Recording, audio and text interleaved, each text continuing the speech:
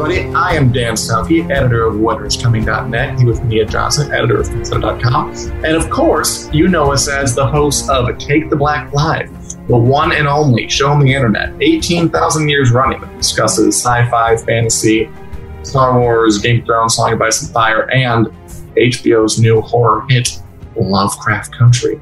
We're here today to give you a little bit of a special preview of a podcast that Mia is doing all about Lovecraft Country called Lovecraft Country Chronicles.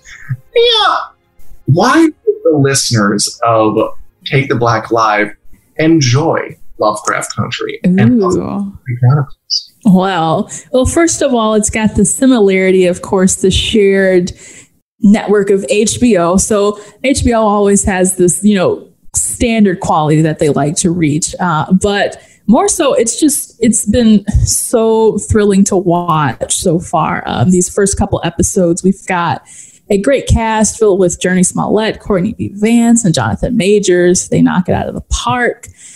Every episode is really almost something new. So we've discussed it being akin to something like Supernatural or Buffy the Vampire Slayer, where there's new monsters every week and there's new villains, and it is very exciting and something new in the sense as well that it comes, from the mastermind of Underground, and she is putting this as a period piece in America's 1950s, and the characters are dealing with the racists of Jim Crow South, and there's all of these, dramatic little things going on. And I think, if anything, if there's one fandom that knows drama and all that stuff going on, it's Game of Thrones fans. We've seen the first 5 episodes because we're, privileged and wonderful, and we get them. And yeah, it is a rich, well done show that kind of has that HBO sheen with like a daring to it too. Yeah. But I think fans can appreciate. That show is all about kind of giving you the unexpected twists, hitting you when you didn't expect it, zig when you expected to zag. And this show kept me kept me guessing for as much as I'd seen of it, and definitely has me wanting to see more. And again, I love that we're at a point in kind of TV evolution where there are these big shows full of monsters and demons and stuff that are getting this kind of funding and production value to be made as big as they are. And HBO is always pushing the envelope, and this show definitely kind of has things to say that are relevant now, relevant then, and kind of on a place where I'm not saying HBO is the only network who would dare to do this. But they're usually one of the first to do something new like this. And it's just an exciting show that I think is well worth watching. And I think your podcast, Lovecraft Country Chronicles, is well worth listening to and watching. Oh, yeah. Well, before we introduce what's going on here, let me kind of pitch even the whole story of this, basically. So it starts out with a young protagonist. His name is Atticus Freeman. That's Jonathan Majors. And he gets this letter written by his dad. And his dad is like, you have to come quickly back home. I've learned about this birthright that you have from your mother who died, and you don't know anything about her past. Family trauma. And so what Atticus does is he rounds up his uncle, who is played by Courtney B. Vance, and he rounds up his friend Letitia, who is played by Jurnee Smollett. And when they find out their father is missing and he's somewhere way out in Lovecraft Country in Massachusetts, that's when they go on this road trip to find him. And all these little mysterious things, happen along the way while they're trying to find his father. So it's really mysterious, and you might think even that the first episode moves really quickly, but then there's so much more after that. So that's just the tip of the iceberg for the story. Exactly. And if you still don't believe this is a show worth watching and a podcast worth listening to, maybe you will if we preview it for you right now. Yeah. An episode of Lovecraft Country Chronicles starting now. Hello and welcome everyone to the very first episode of the Lovecraft Country Chronicles podcast. I am Mia Johnson. I am the entertainment editor over at fansided.com. And our co-host, would you like to introduce yourself? Hi, everyone. I'm Natalie Zamora, and I'm the managing editor for Florate. Awesome. So we are going to be bringing you weekly episodes, breaking down everything about Lovecraft Country. We're going to be talking about the novel. We're going to be talking about the series. And we're even going to be talking a little bit about the guy behind the name, Mr.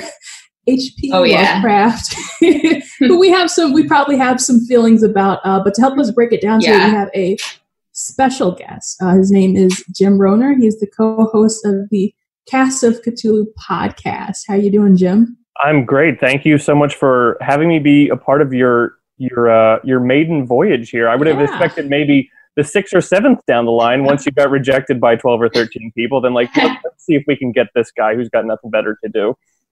Well, you were recommended to us, and I took a listen to the podcast, and it seems like you and your co-host are like super into just everything genre, of course, everything Lovecraft. Tell me a little bit about yourself. Yeah, so I've been a horror fan for probably my entire life. I was the kind of kid that if I stumbled upon The Exorcist on TV, I would turn it off immediately, but then always be curious, but I want to go back and see what's happening. Even though I couldn't stand the spider walk scene, I was still curious by the spider walk scene. My favorite show still to this day is The X-Files, which has some horror elements, but sci-fi and that kind of thing. But I'm fascinated by any kind of art that stays with you for so long after you're done engaging with it. When I was a kid in the basement of my house watching The X-Files on a Friday night, I'd turn the TV off and immediately literally run up the stairs to get to bed because I wasn't sure what was lurking in the dark. And yet was still fascinated by that idea that something could affect me so profoundly after it was done. I mean, there's the story of, after Jaws came out, people didn't even want to go in their swimming pools because they were afraid of what lurked under the water. And I just love that a genre can have that kind of long-lasting hold on people. And relevant to this conversation and Lovecraft Country, that idea, too, of how nothing speaks better, I think, to what is scaring a society than the art that they are putting out, basically. Ooh, that's a good one. So I think, as we delve into that, me and Natalie, we're going to kind of tag team this. We've got a whole list of questions for you, and we'll just jump in however we want. But I wanted to start off with just the whole idea of Lovecraftian horror. There's this thing called cosmicism and the Cthulhu mythos. So what is Lovecraftian horror? All these are the same. What does that entail? Yeah. What do I have? 30 minutes is all we've got there?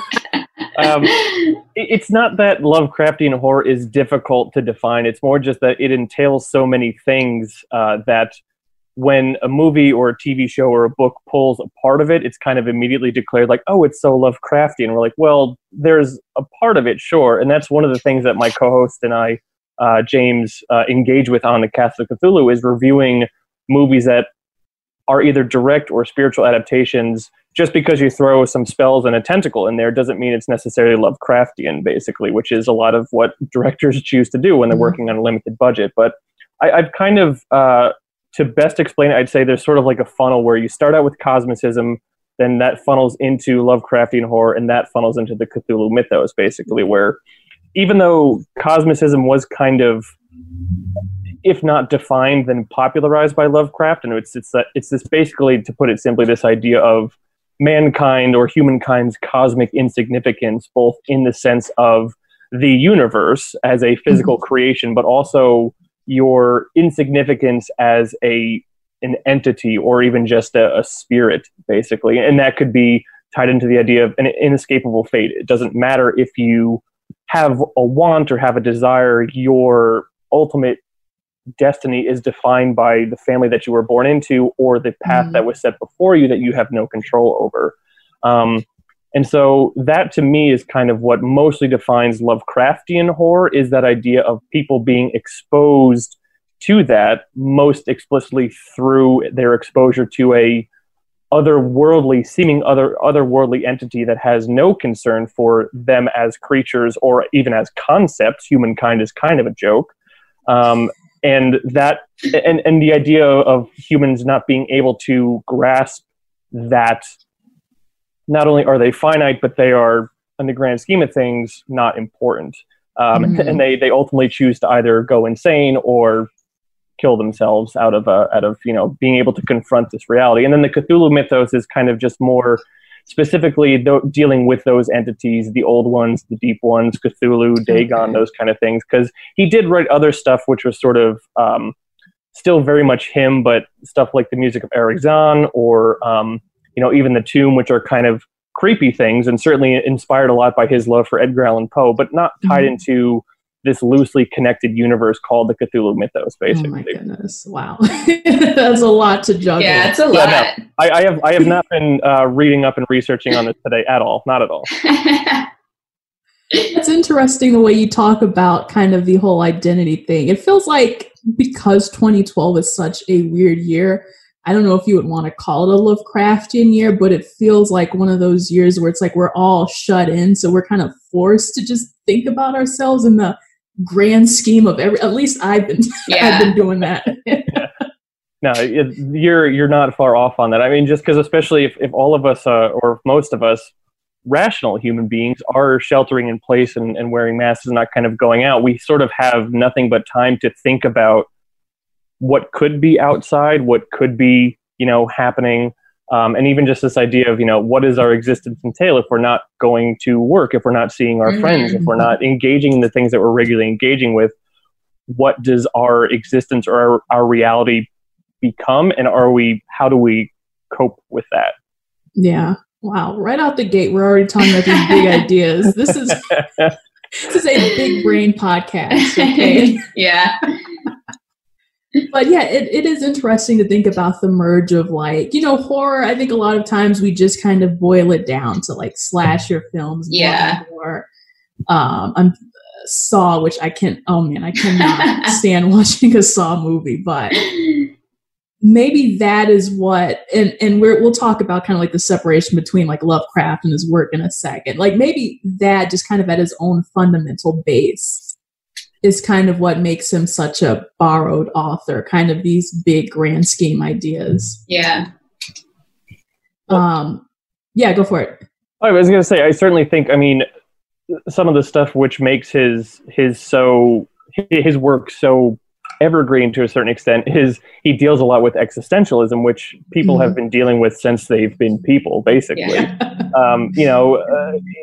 Slashers were big for a while, but then people kind of got bored with those, and then werewolves were good for a while, and then we got bored with those, and zombies, and then in a post 9/11 world, people started becoming the scary thing. But now there's certainly existentialism, and that idea of what does this mean is always going to be scary. I mean, I say this as someone who I was born and raised in a Christian household. I am still a devout religious person myself. And so that idea of nothernness is a thing that terrifies me because it goes against everything that we've been taught or we've been raised on.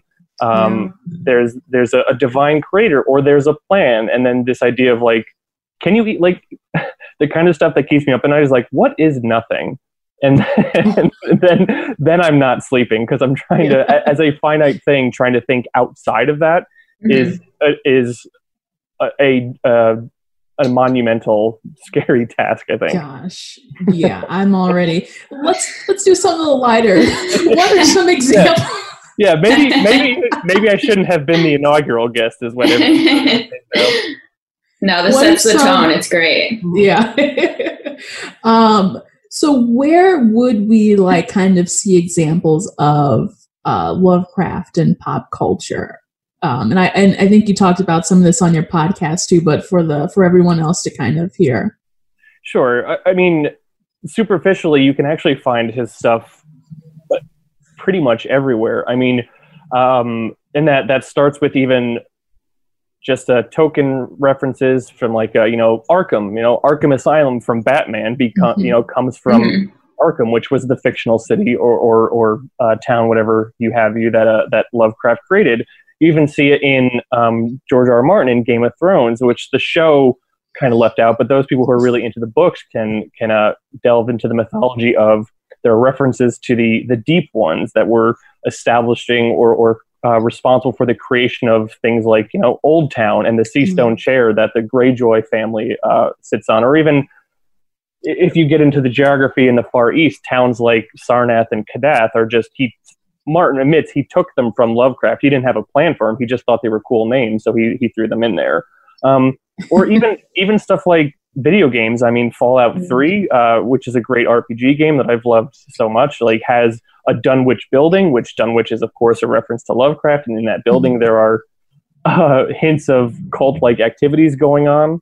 Or even stuff like Sierra, which was a now defunct video game company. They made like The Incredible Machine, King's Quest, Spyro the Dragon, a whole bunch of other stuff. Had a series of games called Quest for Glory.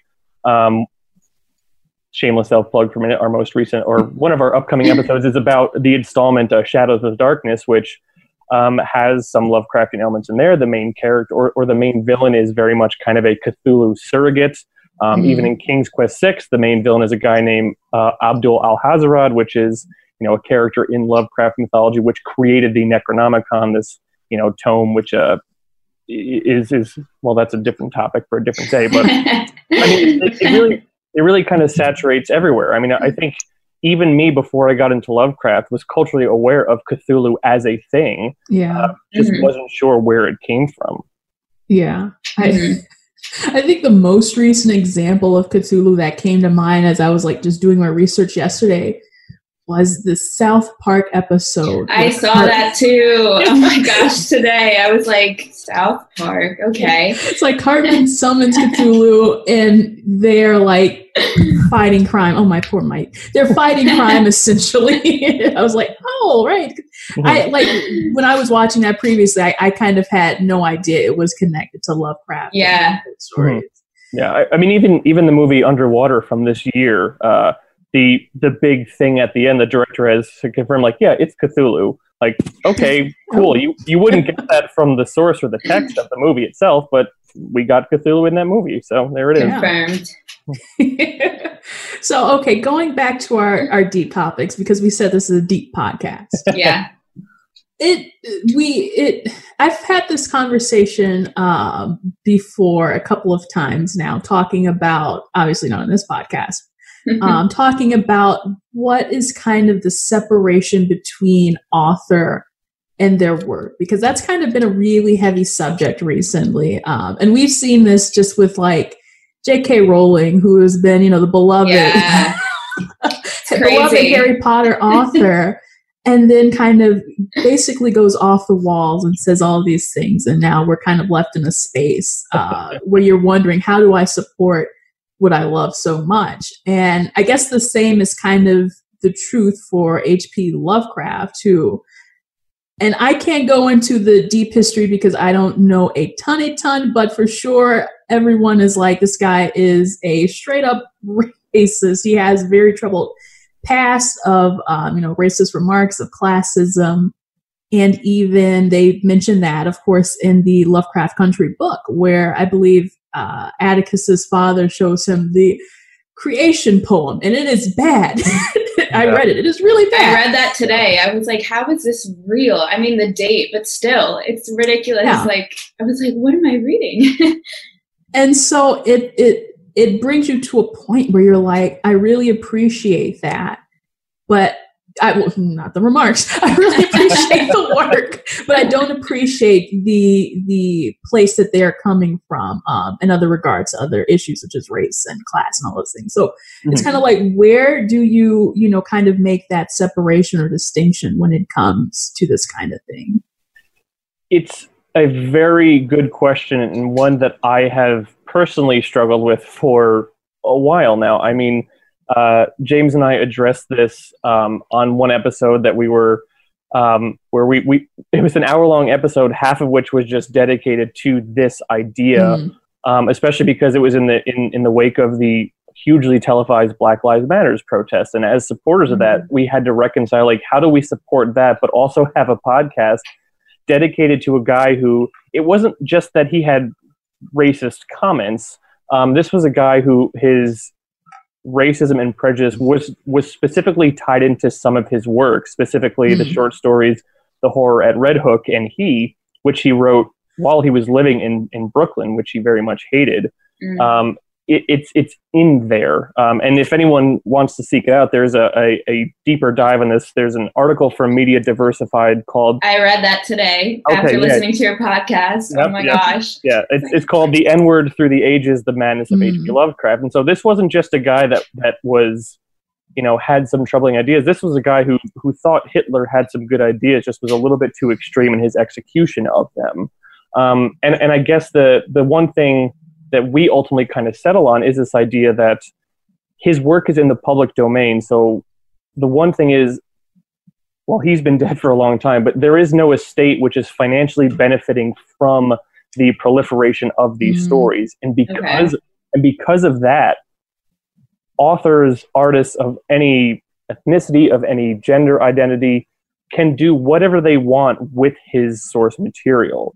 So when it comes to Lovecraft Country, and specifically this idea of existentialism and existential insignificance, Black and brown people in this country have had the message shown to them every day for 400 years: you are not significant.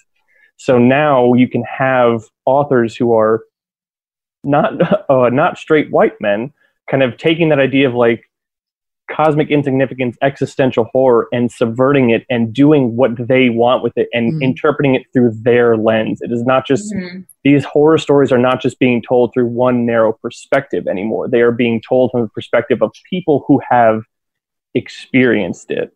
And I remember when Get Out came out and having a conversation with a friend, and he was saying, if that was a white guy, it wouldn't even be, we wouldn't even be talking about this movie. It's like, yeah, that's the point. Yeah. I don't know what your argument is. So there's that is basically like he was a racist asshole who is not personally benefiting from his own work anymore, and there was no estate that is benefiting, and people can do what they want with it. People can subvert his work. They can contradict his work. And we're seeing a lot of that in Lovecraft Country, the text, and I hope in the TV show. Yeah. To me, it really feels like kind of taking something negative, and I wouldn't say necessarily putting a positive spin on it, but at least reclaiming the power, or, claiming your power in light of something kind of that negative. And as I've been reading the book, it's a really fantastic read. We're going to talk about it in our next podcast next week. So we got to hang on tight to any spoilers or anything like that. But I can really see that being shown, and even kind of at Comic-Con this past weekend, where Lovecraft Country had a panel. Courtney B. Vance was there. He plays George Black, and he mentioned how the show, it touches on the themes, going back then, like 1955, and really how that mirrors what's going on today, like how you brought up Get Out. It's like this, it is this weird theme of race and discrimination that can still be contextualized in 2020. And so I guess that means we can kind of transition into talking about the whole Comic-Con panel and thinking about how this all ties in finally with Lovecraft Country. So why don't we take a moment? We're going to take a look at the trailer, and then we're going to talk about it. What's that book you've been reading about? It's about heroes who get to go on adventures, defeat the monsters, and save the day. Little boy from the south side of Chicago, the only tourist that get to do that. This story is about my father and the secret birthright that's been kept from us. You going after it? We're gonna need a car. Who's gonna stand there, Tick? This is family business, and families stay together. Bad for my health, scared for myself. Just because they don't want you here doesn't mean you're not supposed to be. Gotta get away. This is an invitation to unmitigated power. Where in the hell did I go wrong with you, boy? I told you to stay away from that damn place. There's something here that's trying to get out. Everything is where and as it should be, from God to man to creature. All right, so I was really excited to see that trailer. I know we had gotten like one or so before, and also there's a sneak peek which everyone needs to watch. Yep. I thought the trailer was phenomenal. What did you all think? Yeah, I thought so too. I think like the first teasers that they had, I still wasn't exactly sure. I hadn't read the book, so I wasn't sure what it was about. Yeah. I was like, all right, HBO, creepy, looks interesting. I'm going to watch it. But after, of course, doing more research and from now the new trailer, it looks so good and so creepy. I cannot wait. Yeah, I mean, I had been watching every trailer that kind of came out beforehand, but this one takes it to like another level. And especially because I love the book. Matt Ruff's prose is, I'm going to say simple. I don't mean that in a derogatory way, but just the way that he tells the story kind of reminds me of Neil Gaiman in that sense. But I'm, being a Lovecraft fan, I'm one that's a bit more of a fan of flowery and descriptive language. And so it took me some time to get into Matt Ruff's world, but then even that, it kind of left it to my imagination. So seeing how they're translating these things and what they're adding to it, I'm super excited because I think it has a lot of potential to expand upon a text which is already great on its own. Yeah. The text, like, it's a really great kind of easy read. And like you said, simple in a way where it's fast moving. It keeps you engaged. And it's just like, wow, I really can't wait to see this translated on screen. What was I going to say? I think, the interesting thing to me is I haven't in the book gotten to the part where there's like monsters, because it's a really, not like a slow burn in the fact that, it's hitting you with all these monsters, but it's like they kind of tease you throughout the book. And so I was kind of excited to see, like at the end, they've got these weird, like, it looks like a zombie creature. Yeah, I was like, is that a skeleton zombie? Like, not a traditional zombie. Or do we have to, is there a spoiler in the book we can't? Well, Jim is like, I know something you don't know. What I want to spoil for you, and this is where I might kind of come off sounding pretentious. He says probably already sounding pretentious throughout this entire episode. Not at all. The book certainly deals much more with the monsters or the people kind of a thing. And so I'm getting back to this idea of people kind of throwing especially viscera in things to kind of make it more exciting. I understand having to do that for a show because you can't just have 8-10 episodes of people just kind of talking about other people for. So I get it. I know it seems like there's a Cthulhu appearance, and I'm not sure I'm on the fence about that because in Lovecraft stuff, Cthulhu is like the big bad, that kind of thing. That was like a little baby Cthulhu, like baby Yoda, baby Cthulhu.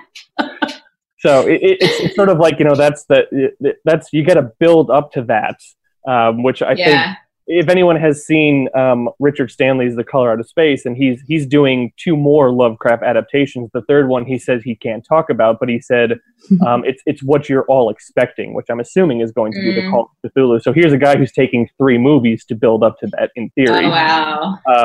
So we'll see how it goes. But Cthulhu, it's sort of like it's like My Precious, where it's like I don't, Yeah. Please, not all at once. Yeah, that's going to be interesting to me because it's kind of like going back to the race conversation. It's like you've really got these 2 demons in this movie. You've got whatever the heck is going on in the paranormal world and the monsters and the mythos and this type of thing. And then it's like our 3 protagonists are Black. So they have to deal with the Jim Crow South and all of the racists and, white supremacists and those people, the dirty looks, the outcastism that they have to kind of face.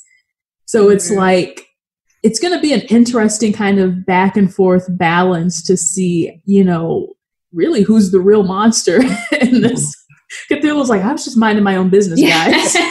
Well, and that's one of the great things about these monsters in Lovecraft is that like Cthulhu and Dagon and these kind of things are not actually evil. They're not good. They just kind of are. And it's the people who are the ones that are the real driving forces of the destruction and the evil in it.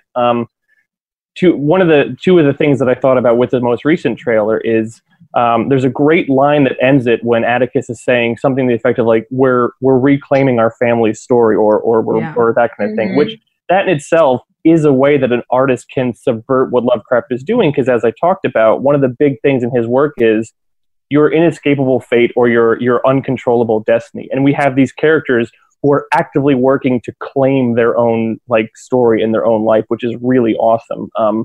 Yeah, I mean, even the title Lovecraft Country comes from not just this idea of they're traveling through an actual geography which resembles the Arkham that Lovecraft talked about, that has Shoggoths kind of lurking in the darkness, but also just that idea of it's populated by people who think a lot like him. I don't know if you got to the chapter yet where there's a character who drinks what is essentially kind of a potion which changes them from a black person into a white person. And that's where wild. And that's where to me the book got really interesting, because all of a sudden the POV is still the same, but is now the world around that person has shifted, and to kind of see how they go back and forth in, do I want to do this? Do I not want to do this? Is so indicative of not just that time, but this time as well. Yeah.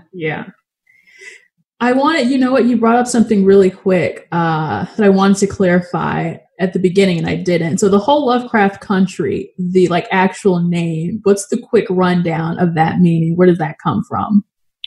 Well, yeah, because as they say in the book and in the show, it's I believe the opening chapter is Atticus has to find his father, and his father is being held captive, I guess, in Lovecraft Country. So they have to go to a town called Arkham, I believe, which is it's kind of similar to Arkham, which is the town that they're talking about. But it is this New England prejudice kind of area where people have, where family lines have kind of existed for generations, and where they are very skeptical of outsiders, basically. Yeah. It was... Sorry, go ahead. I was going to ask, does that come from Lovecraft himself, like in his own works?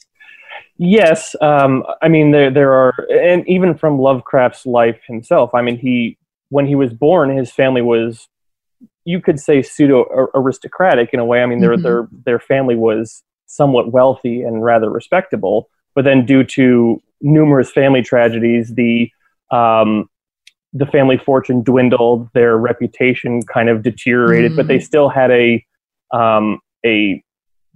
shabby genteel kind of opinion of themselves, to the extent that when Lovecraft moved back to Providence from Brooklyn, they didn't want his wife coming with him because she had a hat store, and so to kind of be working with your hands was below what they thought was expected of their family, even though they were basically kind of Grey Gardens at that point.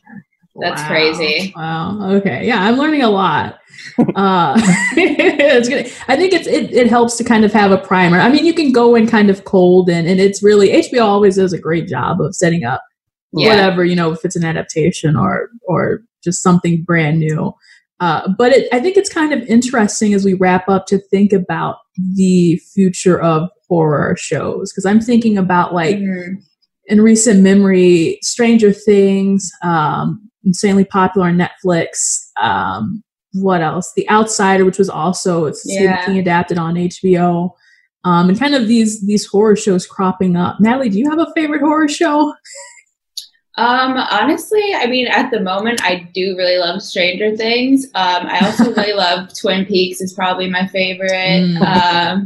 But current ones, Stranger Things, I'm definitely really into. I love how it's not just high quality, but it's also not just your typical, how horror movies and shows have that stigma of it's like the young people, the slasher film. Yeah. It's so simple, which, as us, we're horror lovers, so we know that's silly. That's not how it always is. So I'm very excited for Lovecraft Country too, because it's not just your typical monsters, it's also the philosophical as well. Yeah. Jim, where do you kind of see the future of horror TV? Has it always been kind of this wealth of horror, or are we kind of moving towards that now? I think there's always been an appetite for it. I mean, even going back to the the late 50s with the Twilight Zone and the 60s with it and the Outer Limits, there has always been an appetite for it. Now we're just living in a time when there are so many more avenues to explore that I don't think Stranger Things blowing up was necessarily a Netflix phenomenon as much as the appetite was there, and this was the avenue that provided it for people. I mean, you mentioned The Outsider, but even stuff like Castle Rock on Hulu, which explores the kind of the wider Stephen King universe, or hell, even Shudder, which is a streaming service specifically dedicated to horror, has their own offerings. Channel Zero, a new Creepshow reboot. I mean, there's that stuff is there, but as TV has become more cinematic and there are more avenues to explore it, you can, your appetite can be satiated no matter where you are in the world or what you're into. I mean, HBO even had a very little publicized series called Folklore, which was a miniseries in which each episode took place in and directed by a different director from an East Indian country, so Japan or Indonesia, that kind of thing. So it exists out there, and people are hungry for it. It's just there was, when network TV reigned, so much money to go around, and now there's a almost too many options, it might seem. Yeah, I think the future is bright for these dark television shows and even movies. Everyone knows that I am a huge superhero fan. So I don't know if, like, let's say WandaVision is going to be it looks like it'll be kind of like twisted and psychedelic and all that. The Doctor Strange sequel too, right? Yeah, I was going to say, Sam Raimi is on that now. Scott Derrickson is out. And then the New Mutants too, which is going to be kind of like a foray into horror. We'll see. If it comes out. I feel like that movie's been on the verge of coming out for well over. I know. It's so sad. Yeah. Well, good news is that even though theaters are closed, television is not. So Lovecraft Country is coming out. It's coming out August the 16th. That's a Sunday. I can't believe it's coming up already. I know.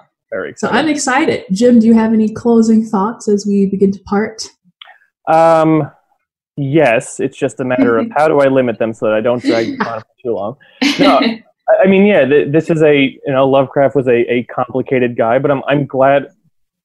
I don't want to say complicated guy. He was a racist. Let's not use this kind of language. Like, Project is a virulent racist individual. But I'm glad that with stuff like Lovecraft Country and even the H.P. Lovecraft Historical Society, the conversation is changing around him in the sense of accepting, like, yes, this is who he was, and this is what we are doing about it. So I'm excited for the show to come out. I mean, I've loved everything that Jordan Peele has done, and I know that he's, so I'm really kind of excited to see this story come to life. And if anyone is interested in learning more about Lovecraft, the preeminent Lovecraft scholar in the world, a guy named S.T. Joshi, was himself, I believe, born in India, or he's Indian American. So even the fact that we have someone who is not a white person who is viewing this guy and writing about this guy, I think is an important voice in the conversation as well. Yeah,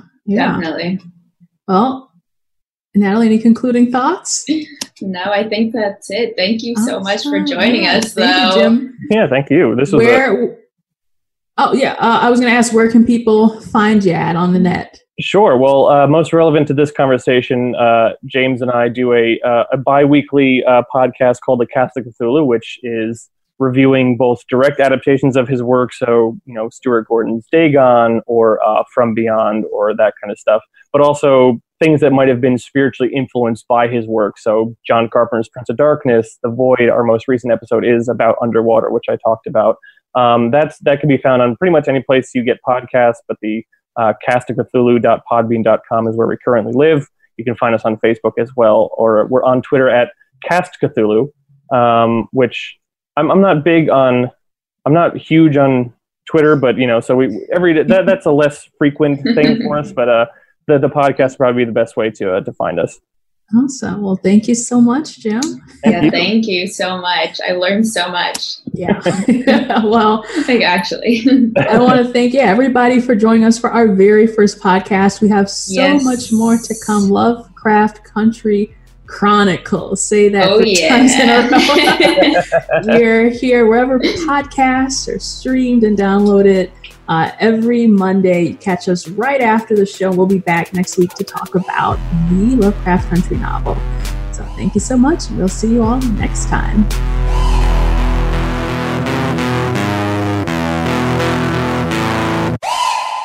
Oh my God, Mia, how elucidating, educational, and incendiary. What's next for this podcast, Mia? Yes.